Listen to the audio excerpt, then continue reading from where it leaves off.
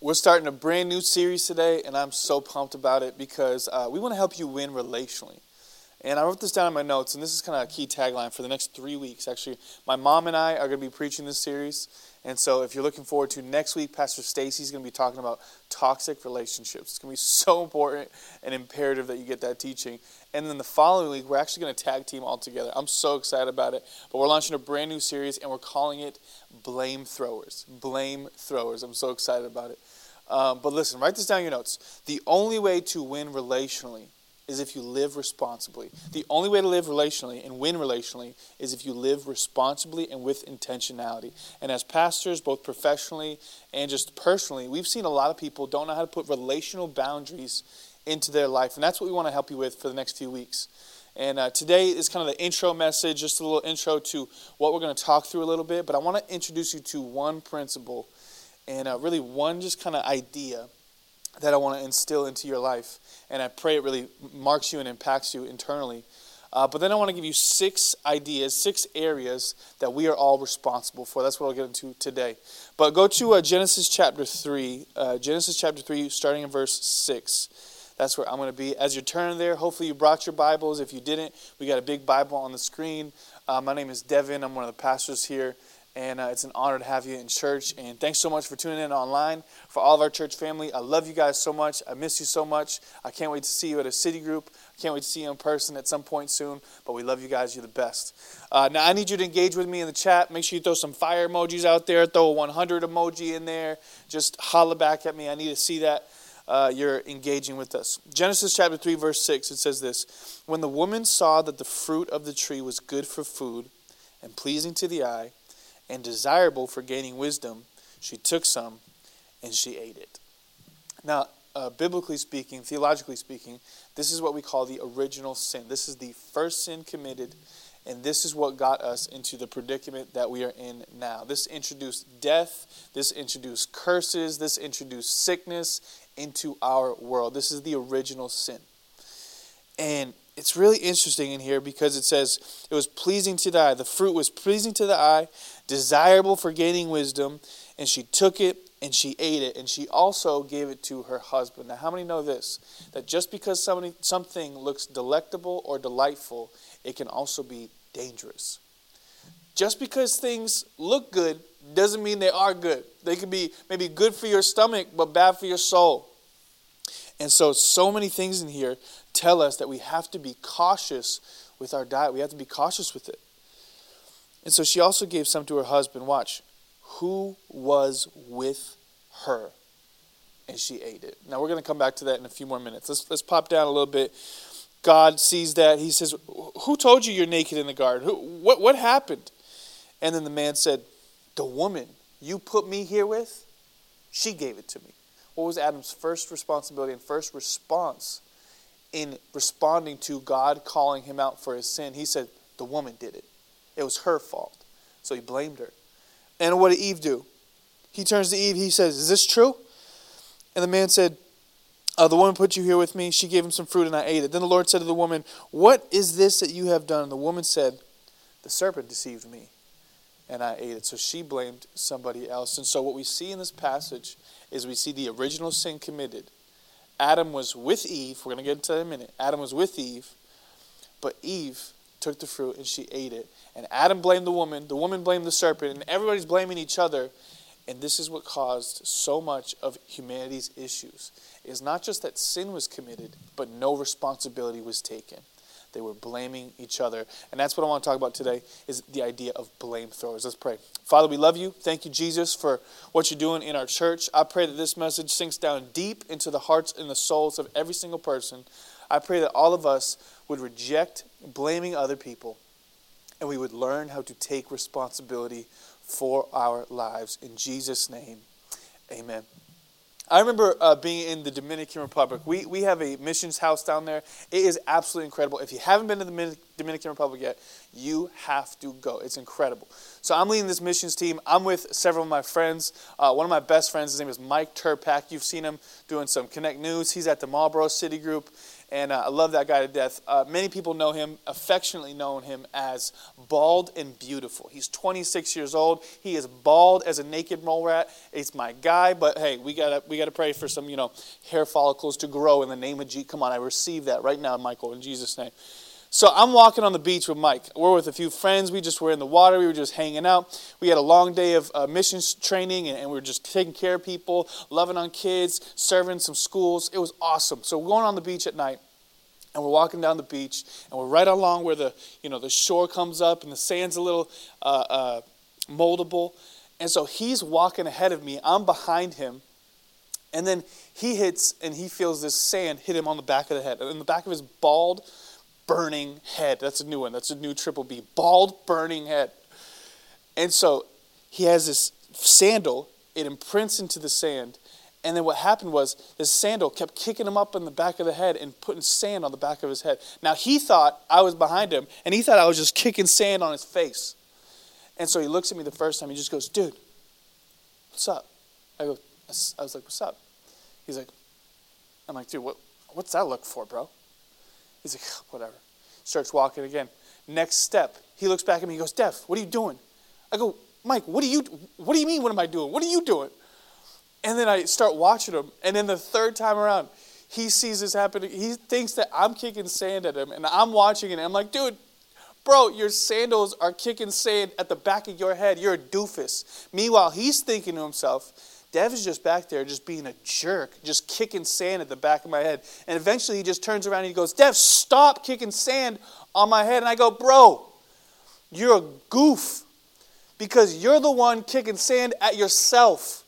Come on, this has spiritual implications to it. How many know? So many of us, we are blaming other people for our problems. But the reality is, you're the one that's hurting yourself. Oh my goodness. You're the one that's hurting yourself. It is not somebody else that's throwing sand at your life. It's not somebody else that's throwing problems at your life. Oftentimes we blame things on the devil. We blame things on other people when the reality is the problem was not the enemy. The problem was you. We have to learn how to take responsibility for our own lives. I was reading this book and it says this: the parking brake for progress is blame. When you're blaming other people, when you're blaming the devil, we give the devil way too much credit, by the way. When you're blaming all these other people and you don't take responsibility and you don't take inventory of what you're doing and what you're causing in that moment, it is the parking brake for improvement. Listen to me, write this down in your notes. When blame stops, progress starts.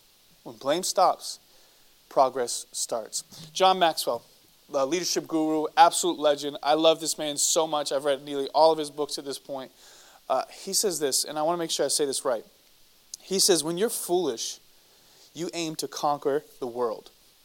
But when you're wise, you aim to conquer yourself. Oh, I love that. When you're foolish, you aim to conquer the world. When you're wise, you aim to conquer yourself. And I learned this about ourselves, and this is what we want to talk about as we talk to relational boundaries and making sure our relationships are winning and our relationships are healthy. But we need to put boundaries in place. But the first and the hardest relationship that you will ever have in your life is not your relationship with your spouse. It's not the relationship with your kids. It's not the relationship with your clients. It's not the relationship with your boss. It's not the relationship in any other area. It's the relationship with you. If you want to master the world, you first have to master yourself. And that's what I want to talk through today, is learning how to take inventory, learning to do a little autopsy, some self-reflection, and some evaluation on, am I taking responsibility for my life? Because so much of my life's problems are a result of one common denominator, me. And that's what I want to talk through for the next few minutes today. But first, let's review the text that we read in Genesis chapter 3, because watch this. This is wild, and not many people notice this. But God spoke to Adam, not Eve, about the forbidden fruit. He spoke to Adam, and he said, "Adam, do not eat this tree." He did not speak to Eve. He spoke to Adam.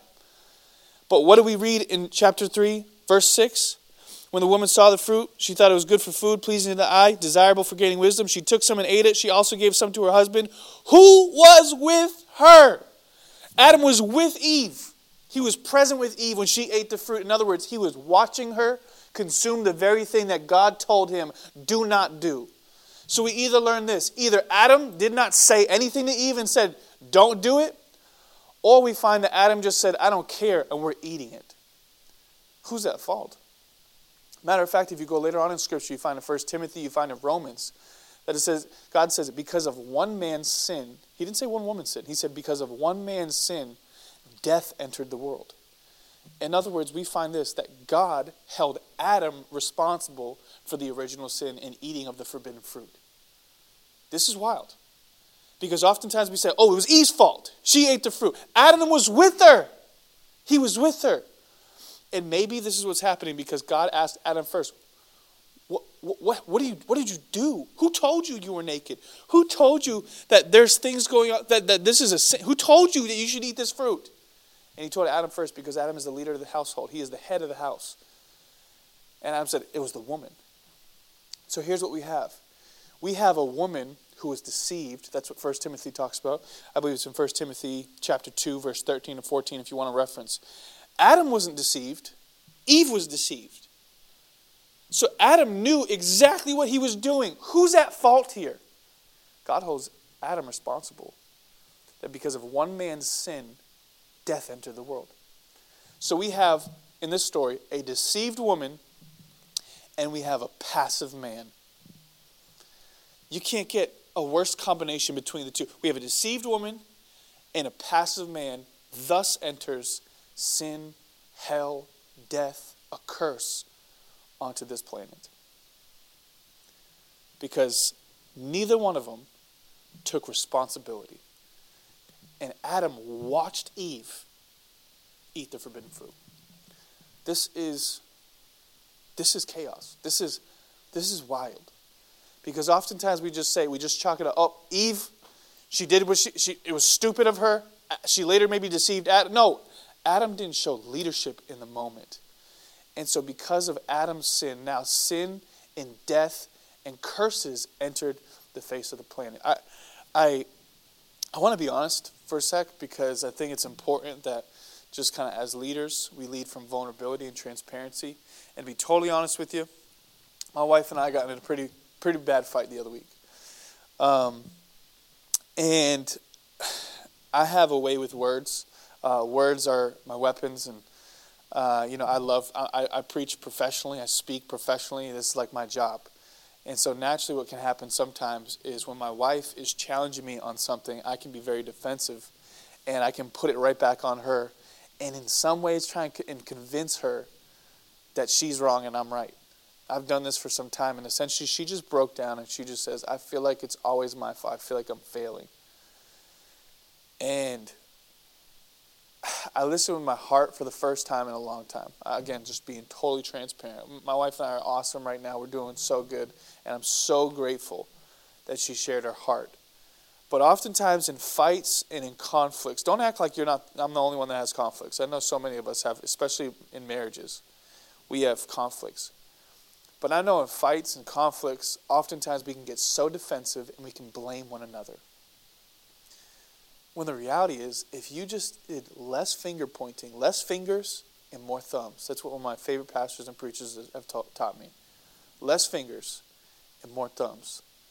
In other words, stop pointing the problems at them and start taking responsibility for the problems that you contributed to that relationship. And watch what happens in your marriage. Watch what happens in all these relational conflicts that you're experiencing. It will get God works wonders when people take responsibility. My parents taught me this at a young age. Talk to God, the 3 T's. This is great for parents. Talk to God, tell the truth, and take responsibility. I learned this at a young age, and it is such a trigger for me when somebody doesn't take responsibility, especially as a leader. That's the fastest way you know somebody is not going to get better and a relationship's not going to get healthy is because they're not taking responsibility for their life and for their actions. And listen to me, even if it was 99% their fault, you still own 100% of that 1% that you did. Did you hear what I just said? Come on, even if you are 99% in the right, you still own 100% of that 1% that you are at fault with. That is what happens when you have relationships and you lead from the front. God works wonders when people take responsibility for their life. and people take responsibility for their actions and their sin. And we see this from our original father and mother, Adam and Eve. What first happened, we see this, is they blamed each other when God gave them an opportunity to take response. What could have happened if they took responsibility in that moment? We know how God is. We know God's character. Later on, the Bible says that the Lord created leaves and fig leaves to cover their nakedness. Even though God was hurt that the serpent deceived them, that essentially Adam and Eve lied to God, that they blame shifted, they didn't take responsibility. Even when God was hurt, he covered their nakedness. He created these leaves so they would literally cover their nakedness. When God is hurt, he still cares. He still covers. He still loves. So we know God's character and nature. What would have happened if they took responsibility for their actions? And honestly, I share that story with me and my wife because, one, I was totally in the wrong. And I bet you there's a lot of marriages that are watching today. There's a man watching today. And all you need to do is say 3 words to your wife and your relationship can get better. I was wrong. You put that in your inventory. Put that bullet in your mouth and shoot that out and watch what happens if you just learn how to say, I was wrong. And I just think that that phrase is so potent with power and with a serum of joy. That's what happens. Miracles happen when people take responsibility for their lives. And so I just want to ask a simple question is, what is it that we as Christians are responsible for? God gives us responsibility. And it's time to stop blaming other people for the way your life is. Take back your life. Come on, I find some people oftentimes, they'll just say this in counseling sessions. They'll just be like, I don't really like where my life is at. Take back your life. God gives you more control than you think you have. Now, there is a side that he does. It's God's sovereignty, but there's also man's responsibility. And yes, we trust God, but God doesn't do all the work for you because he has given us principles. He has given us Jesus. He has given us his Holy Spirit. He gave us an example in Jesus. He gave us his Holy Spirit with empowerment. And he also gave us education through the scriptures. What more do you need to win and be successful in your life? So I want to show you 6 areas in which all of us are responsible for, and God holds us responsible for at the end of our lives. Number 1 is this, spiritually. We are responsible spiritually. My spirit is my responsibility. I want you to say that. Would you kind of throw that in the chat right now? My spirit is my responsibility. Let me ask a simple question. Have you ever been misrepresented before? Come on, how many know that is the worst thing on the planet, is when somebody misquotes you or misrepresents you, or showcases a piece of your character that's not your character, but they say it was. Oh my gosh! That is the greatest pet peeve of mine on the planet. Somebody misquotes me or misrepresents me. Like, that's not my heart, and you claim it is. That's not me. I wonder how God must feel for so many of us, where we have misrepresented him. Listen, God knows that we're not going to represent him perfectly, but he wants us to represent him properly.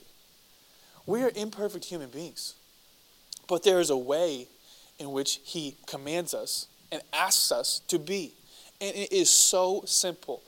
Spiritual mature people are not people that know a ton of Bible. Spiritually mature people are people that look like Jesus. He is our example. He is our representative. And he is who we are supposed to become like. Watch this. In Romans chapter 8, verse 29. For those that God foreknew, he also predestined to be conformed into the image of his Son. What does he want us to do? To be conformed and to be the image of his Son. To look like Jesus. Galatians chapter 4, verse 19. Do you know how I feel right now? Paul speaking to the Galatian church. And will feel until Christ's life becomes visible in your lives. So essentially, Scripture tells us time and time again. I use 2 examples. There are tons that simply just state we are to look like Jesus. So here's what I wrote down. Spiritual growth isn't necessarily about doing more. It's becoming more like Jesus. God's priority is to make us like Jesus. And I wrote this down in my notes. Everybody who likes Christ, how many know this?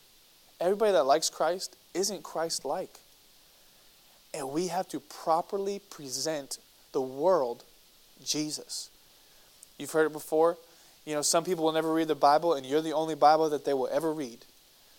And so I think about Michael Jordan for a second. Michael Jordan became a public phenomenon because of private disciplines. He became the GOAT because of his disciplines privately. This is all of us. And so if you only come to church online or watch them once a week, friend, you are not becoming like Jesus. Church is great. I love preaching sermons. I love worshiping in the house of God. I love going into community. But you need so many things to be conformed into the image of Jesus. A few spiritual disciplines: praying, fasting, worshiping, studying, serving. These things will conform you into the image of his Son, Jesus. This is our mandate. This is our call, is to be like Jesus. And so, how many have asked this question, like, what does it look like to be spiritually mature? I think there's a perfect and simple illustration. How many know babies get fed, right? Children are learning how to feed, but adults are able to feed themselves. You want to know who is a spiritually mature person and who is not? It is somebody that does not have to have their meals made for them. It is somebody that knows how to make a meal. My food, Jesus answered, Jesus said, man shall not live on bread alone, but on every word that comes out of the mouth of God. You want to know how you spiritually mature? Is if you can learn how to feed yourself. Are you practicing the spiritual disciplines, the golden habits? Studying, serving, worshiping, praying, fasting. Are you practicing the presence of God to become more like his Son? The goal is not to make more money. The goal is to look like Jesus. The goal is not to have more friends or more clout or more relationships. The goal is to look like Jesus, and all these other things will be added unto you. Seek first the kingdom of God, the Bible says, and all these things will be added unto you. The first responsibility for us is our spirit, is spiritually. The second one is emotionally. As a youth pastor, I've just seen tons and tons of students over the years. I've probably had 1,000 students in my years as a youth minister. I've been in ministry now for about 9 years full time. I've been serving in student ministry for, 15 years, I would guess. And so I've had tons of students in and out of my realm of influence. There's one particular student who was like a little brother to me. And I won't mention his name because kind of tragedy struck, unfortunately, just a couple years ago, a year and a half ago. But I remember he was fit as a fiddle. He was healthy. He was strong. It was probably the best shape of his life he's ever been at. He was in the gym for about 2 years. He lost like 40, 50 pounds. He was doing awesome. He got into a tough relationship. And he had a hard relationship kind of conflict. And they weren't in like a boyfriend-girlfriend relationship, but he liked her. She didn't like him. And she eventually just called him out. And she's like, I don't want to be with you anymore. And he had an emotional breakdown. That's the second area, is emotionally. He had an emotional breakdown. And he ended up getting a seizure. He literally had like an emotional caused seizure. The reason I say that is because we talked to the doctors, and the doctor said, physically, he's in tip-top shape. He's a young man. He's about 20 years old at this time. And he literally had like a stroke. And the doctors were like, physically, we can't identify anything. And we think it was either mental or emotional. And so he emotionally traumatized himself. Unfortunately, that started a long process for the next few years where he had tumors, stroke, and he eventually passed. Now, I say that as a very humbling story because Dad and I actually did his funeral. It was one of the hardest days of my ministry, to be honest, because it was a little brother of mine. But he had some emotional battles on the inside of him where he had to capture kind of his mind. He had to make sure to master his heart. The Bible says, guard your heart above all else. One scripture says, one translation says, it's the wellspring of life. Guard your heart. And so many of us, we don't guard our hearts. And I had this written down. I was in the airplane just yesterday. And I felt in my spirit to tell somebody this. Your private sickness is far more contagious than coronavirus ever is. Stop silently suffering and break the curse off your family line. Let me say that one more time, because I know that's for somebody. Your private sickness is far more contagious than coronavirus ever was. Stop silently suffering and break the curse off of your family. Some of us are emotionally exhausted. I saw one article I was reading. Physical exhaustion, the antidote is sleep. Spiritual exhaustion, the antidote is Scripture. Faith comes from hearing and hearing the Word of God. But emotional exhaustion is a result. The antidote is surgery. You need somebody trained that is carefully and surgically removing diseases or injuries and prescribing you medicine. You have to talk to somebody. Stop silently suffering. Your responsibility. You cannot call yourself spiritually mature if you are emotionally unstable. I've seen far too many people. We've talked about soul care so much as of late. I've seen far too many people ruin their lives because they did not take care of themselves emotionally. They did not guard their hearts. Guard your hearts above all else. For everything you do flows from it. Number one, spiritually. Number two, emotionally. Number three, verbally. Verbally. Yeah, see, the Bible says that you are responsible for every careless word or every empty word that comes out of your mouth, which means all of us should take careful inventory of the words that we are speaking. I did this message, I did this spoken word actually on YouTube not too long ago. I have a YouTube channel. Like and subscribe, holla at your boy. But I did a YouTube channel, and it was Word War 3 is what I call it. Not World War 3, Word War 3. The battle of your words. I remember I was writing it out because I just believe in the power of words. Like, I'm a wordsmith. Words matter to me a lot. Somebody changed my life because of the words they spoke over me. They prophesied over me. They declared greatness over me. And they blessed me with their words. It just changes people's lives. But one idle word can keep you bound. I remember saying this. Let me see if I can bring it back up right now. Is that words could set you free or they could keep you bound. They could build you up or they could tear you down. You could beat my body, even assault me on the street, and it does not compare to an evil word spoken because those affect my beliefs. Now, my friends, their bodies are working, but their spirit has been broken because pain goes so much deeper than skin because of words that were spoken. So speak life and not death. Instead of curses, why don't you bless and take account of the words that you are speaking, because with them you release angels or demons.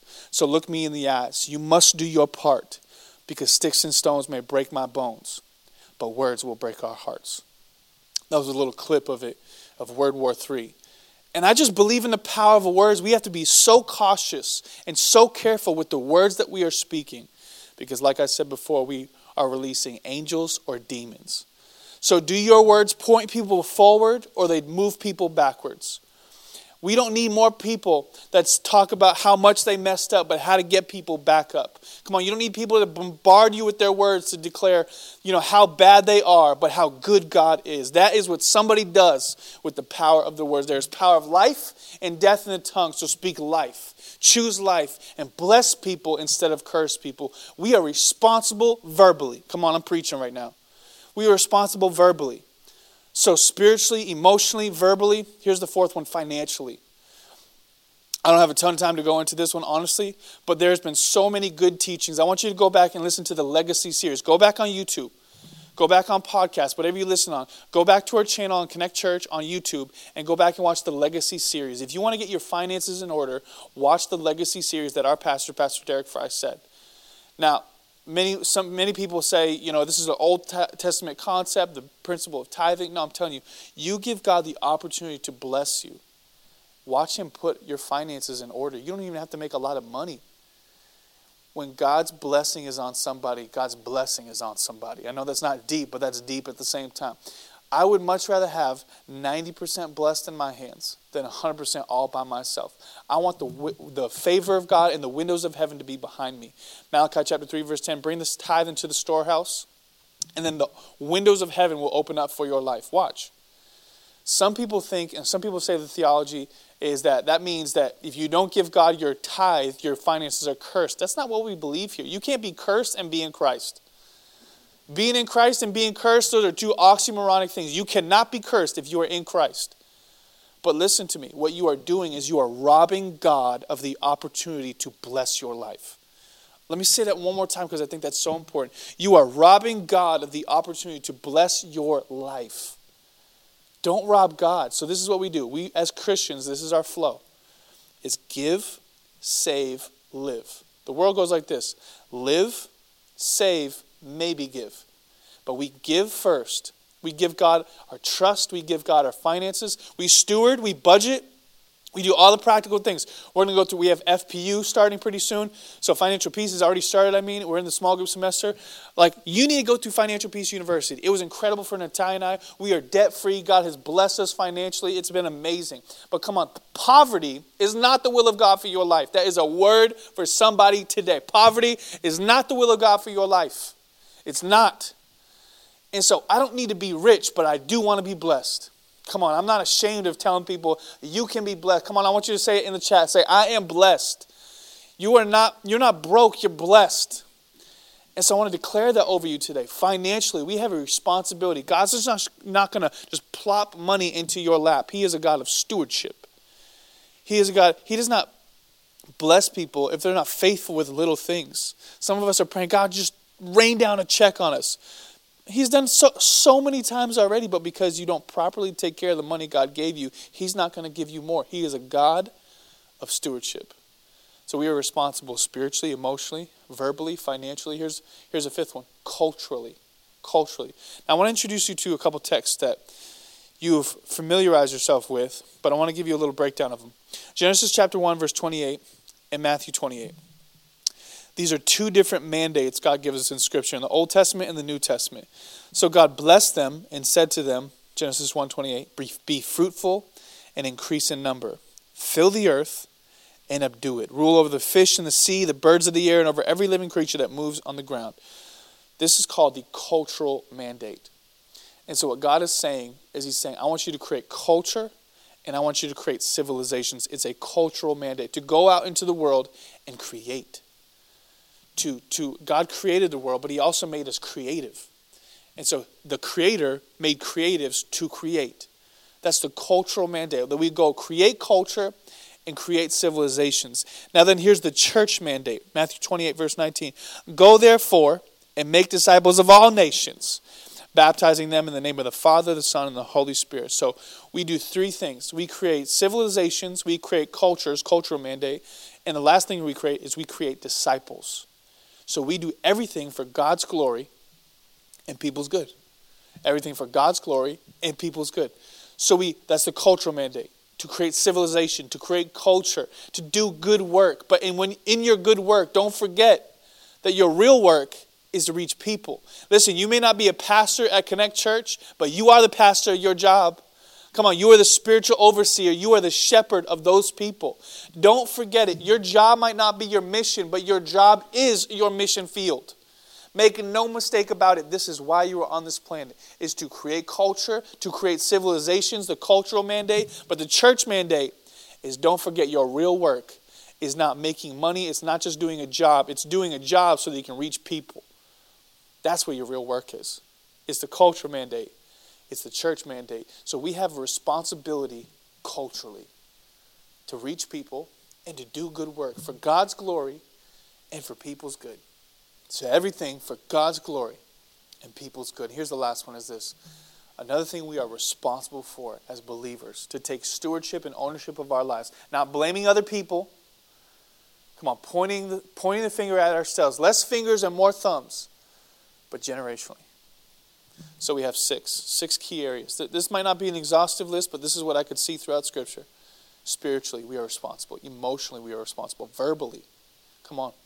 Financially, culturally. And last one, generationally. Now, I read this in a book recently. I thought it was so brilliant. I want you to write this down. It's this. The old man will have what the young man leaves for him. I'll break this down. The old man will have what the young man leaves for him. In other words, in your old age, you will receive inheritance from what the young person did in their life. In other words, what you're doing in your now season will be the fruit in your next season. So that's why in your youth, young people, you work hard. Come on, your 20s, your teens are not for partying. They're for training. In your younger years, you learn it. In your mid-years, you earn it. And in your later years, you return it. That's what the whole season of life is. Learning, earning, and then returning. That is why so many of us need to be intentional with the season of life that we are in now. And the Bible says very clearly, the mark of a good man, the mark of a wise man, the mark of a godly man or a godly woman is they leave an inheritance for their children's children. Now, here's what we do with that verse a lot of times. What we do with that verse often is we just think financially. Listen to me. What good is it to give your kids, the next generation, a house if you didn't give them the work ethic to build that house? If you didn't give them the work ethic or the character to understand how that house was even built? You don't just give people wealth. You give people wisdom. Come on, give them patience and principles, but then also give them property. It's all inclusive. And so this is why we do this. This is why we're intentional. This is why we're responsible. This is why we're intentional in learning and growing and personally growing and spiritually growing and making sure our emotions are healthy and making sure verbally we're speaking life and not death, taking care of our finances, culturally being responsible to reach people, to invest in the next generation, to serve at our church, to hold the door, to give tithes. That's because we are leaving a legacy. It's generationally. The young man leaves for the old man. The old man inherits what the young man gives him. We have to be intentional generationally. My dad and I were in Florida, and we're getting trained right now. We're going to a thing called Pastors University with Pastor Larry Stockstill. He's a father in the faith. His goal and his plan and his vision from God was that he would train 100,000 pastors by the end of his life. Just incredible vision. Makes me want to just jump out my seat and be like, I need more vision, because that's powerful. And we're the second class to ever go through his class. And so I think right now we have like 80 people in our class. He was telling a story of a pastor that had a moral failure. And he was telling the story saying that this pastor was restored back into ministry in a couple years' time. It might have been a little bit less than that. And so this pastor, the one that had the moral failure, was investing in another pastor. And this younger pastor was just basically saying to the older pastor, he says, Pastor, I don't know if I can keep doing this. Honestly, I kind of envy your story. That, yeah, I don't want to have a moral failure, but you got restored in short time. You're killing it now. You're speaking everywhere. And like, God can restore that quick. And I just feel like that's the only way out. Is just to kind of sabotage myself because I can't get out. It was just such a deep, powerful, and sad story. And the older pastor says, son, you need to listen to me. He says, yes, I've been restored, but I lost so much. He says, there was one day my son came up to me. And he says, Dad, I'm glad you're healthy. But with the 10,000 member church that I had, the influence, our name, what it meant to our community, you gave away my inheritance. The older pastor was telling the younger pastor this. You gave away my inheritance, that our name now has a blemish on it. And the older pastor was telling the younger pastor, you have no idea what I lost. Because I didn't have it morally together. Because I didn't take care of my soul. Because I didn't take care of my spirit. Because we were okay financially, but I didn't take care of my words. I lost so much. And God restored so much, but I lost so much. Listen to me. I wrote this down. Please don't be so valuable to the world that you are irrelevant to your family. This is what the Lord's been speaking to me. This is a word for Devon Frye more than anybody. And if you get blessed by it, thank God. But don't be so valuable to the world that you are irrelevant to your family. We have to think generationally, where we pass down wealth and we pass down wisdom. And take responsibility for your life. Come on, we're not blamethrowers. We're not just like Adam and Eve in the garden. Oh, it was her fault. Oh, it's his fault. Oh, it's their fault. Oh, it's circumstance's fault. No, take responsibility for your life. God has given you incredible amounts of gifts. He's given you blessings. He's given you favor. He's given you scripture. He's given you wisdom. He's given you a church. He's given you a community. He's given you mentors. What more does he need to give you? Take responsibility for your life. In these 6 categories, I hope something spoke to you and something clicked within you. And that God gave you a deep soul motivation that we need to be intentional with the things that God has given us. Going back to the story of Genesis, the Bible talks about how the first Adam, through one man's sin, death entered. But then it goes on in Romans chapter 5. For if by trespass of one man, death reigned through that one man, how much more will those who receive God's abundant provision of grace and the gift of righteousness reign in life through one man, Jesus Christ? Here's what this means. Somebody asked this question on gotquestions.org. Basically biblical questions, a great resource for you. Somebody asked, how is it fair that because one person sinned or 2 people sinned, that now all of us has disease and has death and has curses upon our life? Why is it that one person sinned and all of us are held responsible? What's the genius of God? you might think that that's a curse. No, that's a blessing, because if one man did it and brought death into our life, then that means one man can cure it and bring life back and restore. And so because one man sinned, and because the first Adam sinned and brought death, the second Adam in Jesus brought real life. That's Jesus. And what I see is Adam did not take responsibility for the sin that he committed. But what I see Jesus doing is Jesus took responsibility and said, I'll go to that cross. Father, forgive them, for they don't know what they're doing. Not my will, but your will be done. Essentially, he is saying, I didn't even cause this. I didn't do this. I didn't bring sin, curses, hell, death to this planet. But he says, I will take responsibility for it. And it wasn't even my fault. But he said, I'll take their faults. I'll take on that responsibility, and I'll go to the cross, and I'll pay for their penalty. I'll pay with my life. And that is what God did. Is we have a passive Adam, but we have a responsible Jesus.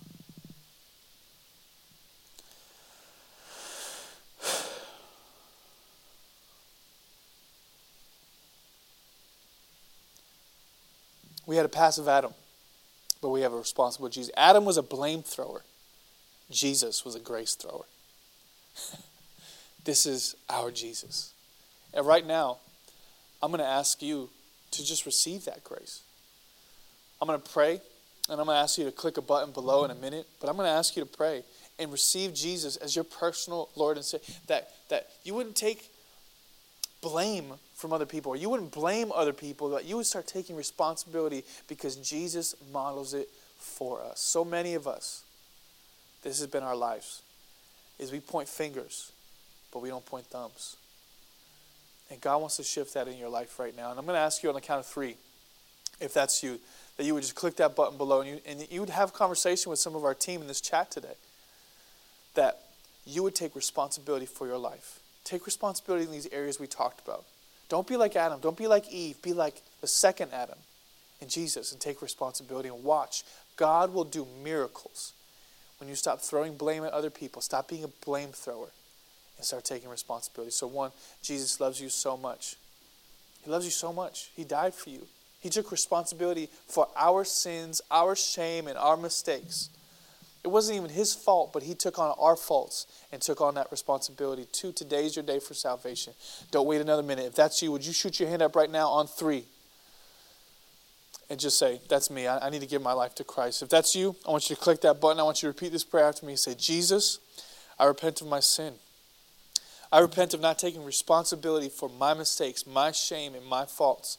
I will take responsibility from this day forward. Not shifting blame, not throwing shade at other people, not blaming it on the devil, but right now I realize my biggest problem is me. And I want to get my relationships healthy. But if I want to win in relationships, I have to take responsibility for my life. And so, Father, right now, would you bless them with that? Holy Spirit, would you give them the strength? Would you give them strategy? And to be able to navigate all these different ways of relationships, all the different problems they're facing right now. Help us both spiritually, emotionally, financially, verbally, culturally, and generationally.